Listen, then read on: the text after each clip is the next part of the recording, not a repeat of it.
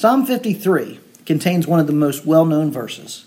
The fool hath said in his heart, there is no God.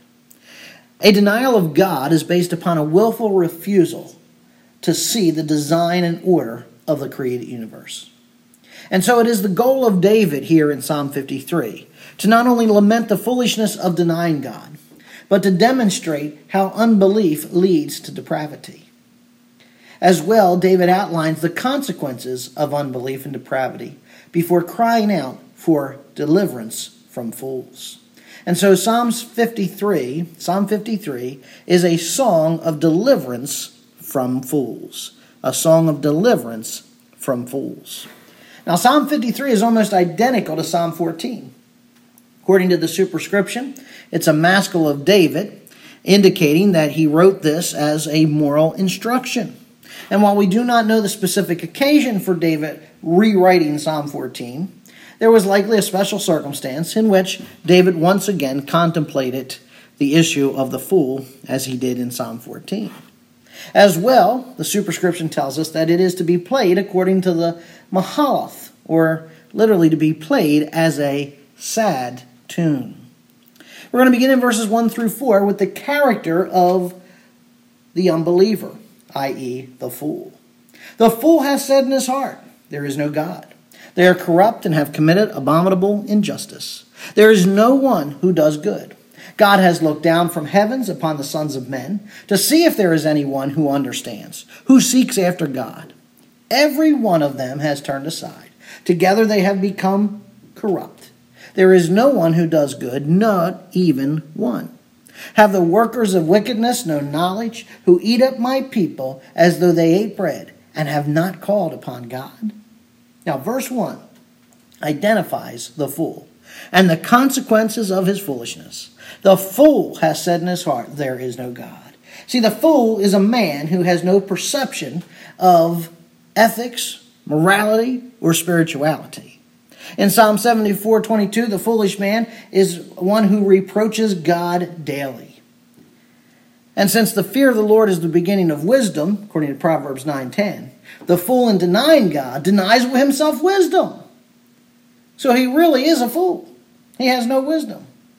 You see, to deny God ultimately means to deny a transcendent, a divine basis for morality. See, the fool, the unbeliever, is comfortable with morality being something that isn't absolute.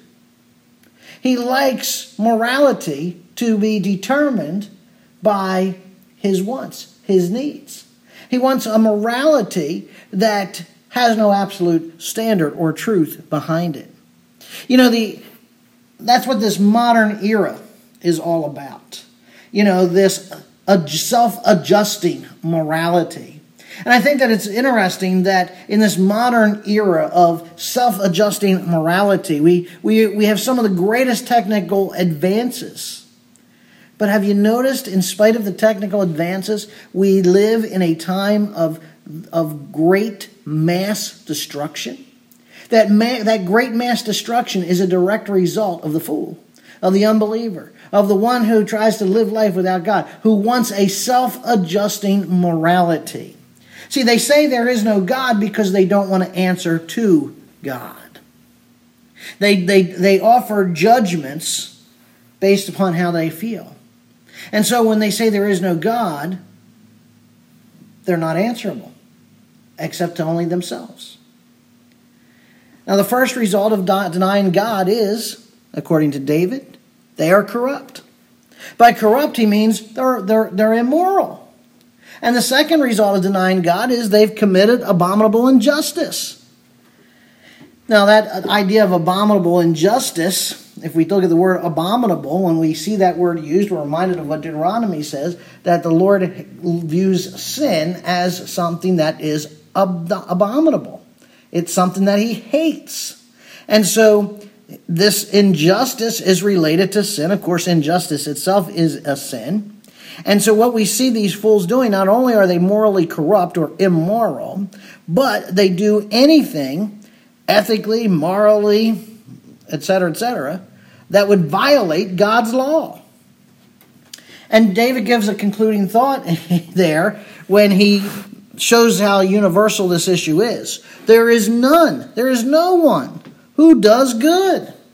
See, they're denying God, they're denying their humanity. There's nothing good about them. And this takes us right back to Romans chapter 1, verse 18, all the way through chapter 3 and verse 23.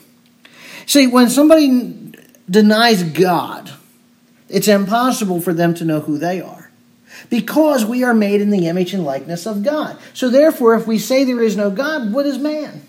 What are we as people? See, in other words, it frees us, at least in the mindset of the unbeliever, to live as one pleases. So, if you don't want to be if you're born a biological male or a biological female, because there is no God, you can say, well, I don't want to be a biological male. I don't want to be a biological female. I want to be what I want to be. This is what David is speaking of here. That's an example of what happens when people say there is no God. By denying God, they're denying who we are. If we're not made in His image and in His likeness, then we're free to redefine ourselves and be whatever we want to be. And in doing so, we're destroying ourselves. And as a result of that destruction, there is no good in the earth. They have totally gotten rid of God in their heart. But notice that God is not absent. David stresses God's transcendence. The Lord looks down from heaven and sees the sons of men. Sons of men is a phrase for all mankind, all humanity. He's looking throughout all humanity to see if there's anyone who understands and is seeking after God. See, God is looking for those looking for Him. Jesus said in Luke 11, verse 9, I say to you, ask and it will be given, seek and you will find, knock and it will be open to you. God is looking for those who are asking, seeking, and knocking. But we have a very grim reality here. Everyone has turned aside. They have become corrupt. There is none who does good, not even one. We have these absolute clauses in the Hebrew text that basically identify for us a total rebellion altogether. None, no, not one. This rebellion has reached every part of the human race. Paul picks up these verses in Romans 3:12 and provide the argument for why the whole world is standing under the wrath of God. Now, friends, understand that when you or I or we rebel against God's kingdom, that places us squarely in the service of Satan's kingdom, that dominion of darkness, as Colossians 1:13 refers to it. And yet, people have this idea that, well, I've got freedom. I want liberty. And so they pursue the kingdom of Satan. And yet, in living in rebellion against God, in thinking because, well, I'm going to do what I want to do, and I want to be free, and I don't want any bondage, and I want to be able to choose to do what I want to do, how I want to do it, where I want to do it, and so forth. They've placed themselves in the kingdom of darkness, the kingdom of Satan, and in reality, they're not free, but they're in bondage. They're enslaved to Satan and his kingdom. You look around the world and you hear all this talk about freedom. And the very people crying for freedom are the very ones themselves enslaved to the kingdom of darkness, to the father of all lies. They're totally corrupt. Their denial of God has affected their reality. Their denial of God has affected their reality. Verse 4 says that these workers of wickedness lack knowledge. They're fools. They deny God. They deny His existence. They don't seek Him. They think that they can devour the people of God as bread. And that's what we see in this day and age. Because the people of God stand for truth, absolute moral truth is found in God's Word. And because of that, we would say that if you're born biologically a man, you're a man. And if you're born biologically a woman, you're a woman. And anything beyond that would be a deviation from God's intended order right away. They don't want to hear that. They say, oh, Christianity is a bunch of bigots. That's not necessarily the case. But right away, it's very easy to make that accusation. And so because of that, what do they want to do? They want to cancel anyone who would stand up and say, hey, thus saith the Lord, this is wrong. This is not what God intended. This is sin, and so forth. And therefore, we're going to cancel that. They want to eat us up like bread. They want to deny God by not calling upon Him. And when you look at the verse 4, what you see there is a rebellion against the two greatest commandments. The fact, again, let's read verse 4 here. They eat up my people as though they eat bread and have not called upon God. By not calling upon God, they have violated the command to love God with all their heart, mind, soul, etc. And by basically devouring God's people, they are failing to obey the command to love one's neighbor as one would love oneself. Now let's go to verse 5 and 6.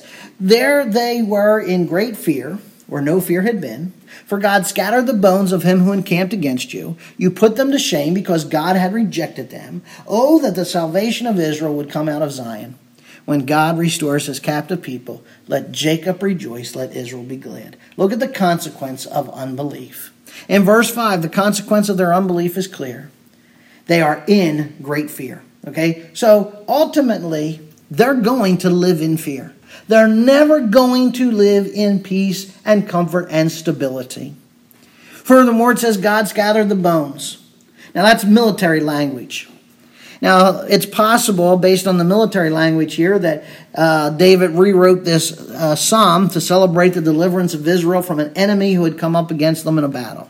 They were destroyed on the field. Their bones were scattered. And I notice not only are their bones scattered, God puts them to shame.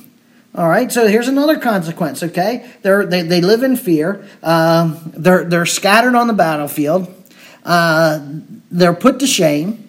And they're rejected by God. There's 4 consequences right there in verse 5. David's pronouncing a complete, utter defeat of the enemy of God's people. But then he says, oh, that the salvation of Israel would come out of Zion when God restores his captive people. Let Jacob rejoice, let Israel be glad. He concludes his meditation on those who deny God and live lives of moral chaos.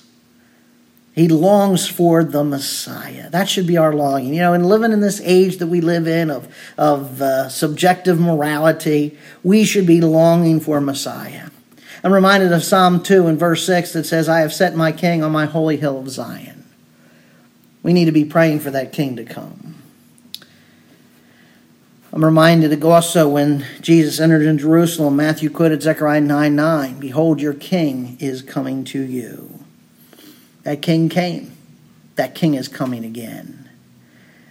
He came the first time to save. And we're still in those days. But when the king comes a second time, he will come to judge. And when he judges, he is going to restore his captive people. He is going to set the righteous free. He's going to set them free from oppression. He's going to set them free from injustice. And God is going to set up his ways. And all those who have stood against him, all those who have denied him, will be lost on the battlefield. This psalm ends with a prophecy. When God restores. Now, in a sense, this was looking forward to a future return of Israel from Babylon. And it looks forward to a restoration of sinners from sin, from death, from hell by Jesus Christ. But it also still looks yet future to the deliverance of God's people from captivity, not in Babylon, not necessarily to sin, but also from Satan, as we look forward to that great reign of Christ. And what happens when he delivers his people from unbelief? there's worship. Let Israel rejoice, or let Jacob rejoice, and Israel be glad. In other words, call upon him in praise. Praise God for our salvation. Praise God that we're no longer numbered among the fools. Praise God that we are no longer known as those who are people of unbelief. Let's pray. Father God, we thank you that you have delivered us, that you have saved us from unbelief. Father, there was a time in which we were the fool. We were those who said there is no God. But there came a time and a place in which the Holy Spirit broke through and convicted us of sin, of righteousness, and of truth. And in a sense, we saw the light, and we came to that understanding that there is a God, and that God is you. And you've sent your Son to redeem us and to rescue us from the kingdom of Satan. I thank you for that, Lord. I thank you that we do not have to fear, that we do not face a defeat, that, Lord, we will not be ashamed, and that we will not be rejected by you. Father, we pray for those that are still the fool. We pray for our friends, for our family members, loved ones, neighbors, etc., Father, even people we do not know who are fools because they still have not received you.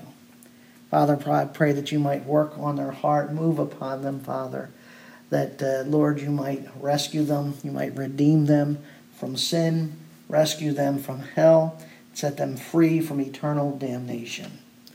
Thank you, Father, for deliverance. And Lord, we praise you and look forward to that day when your Son returns and establishes his kingdom and welcomes us home into his presence full of joy, and a day in which we will know true freedom from not just sin, but from Satan and from your judgment. We pray this in your Son's precious name. Amen.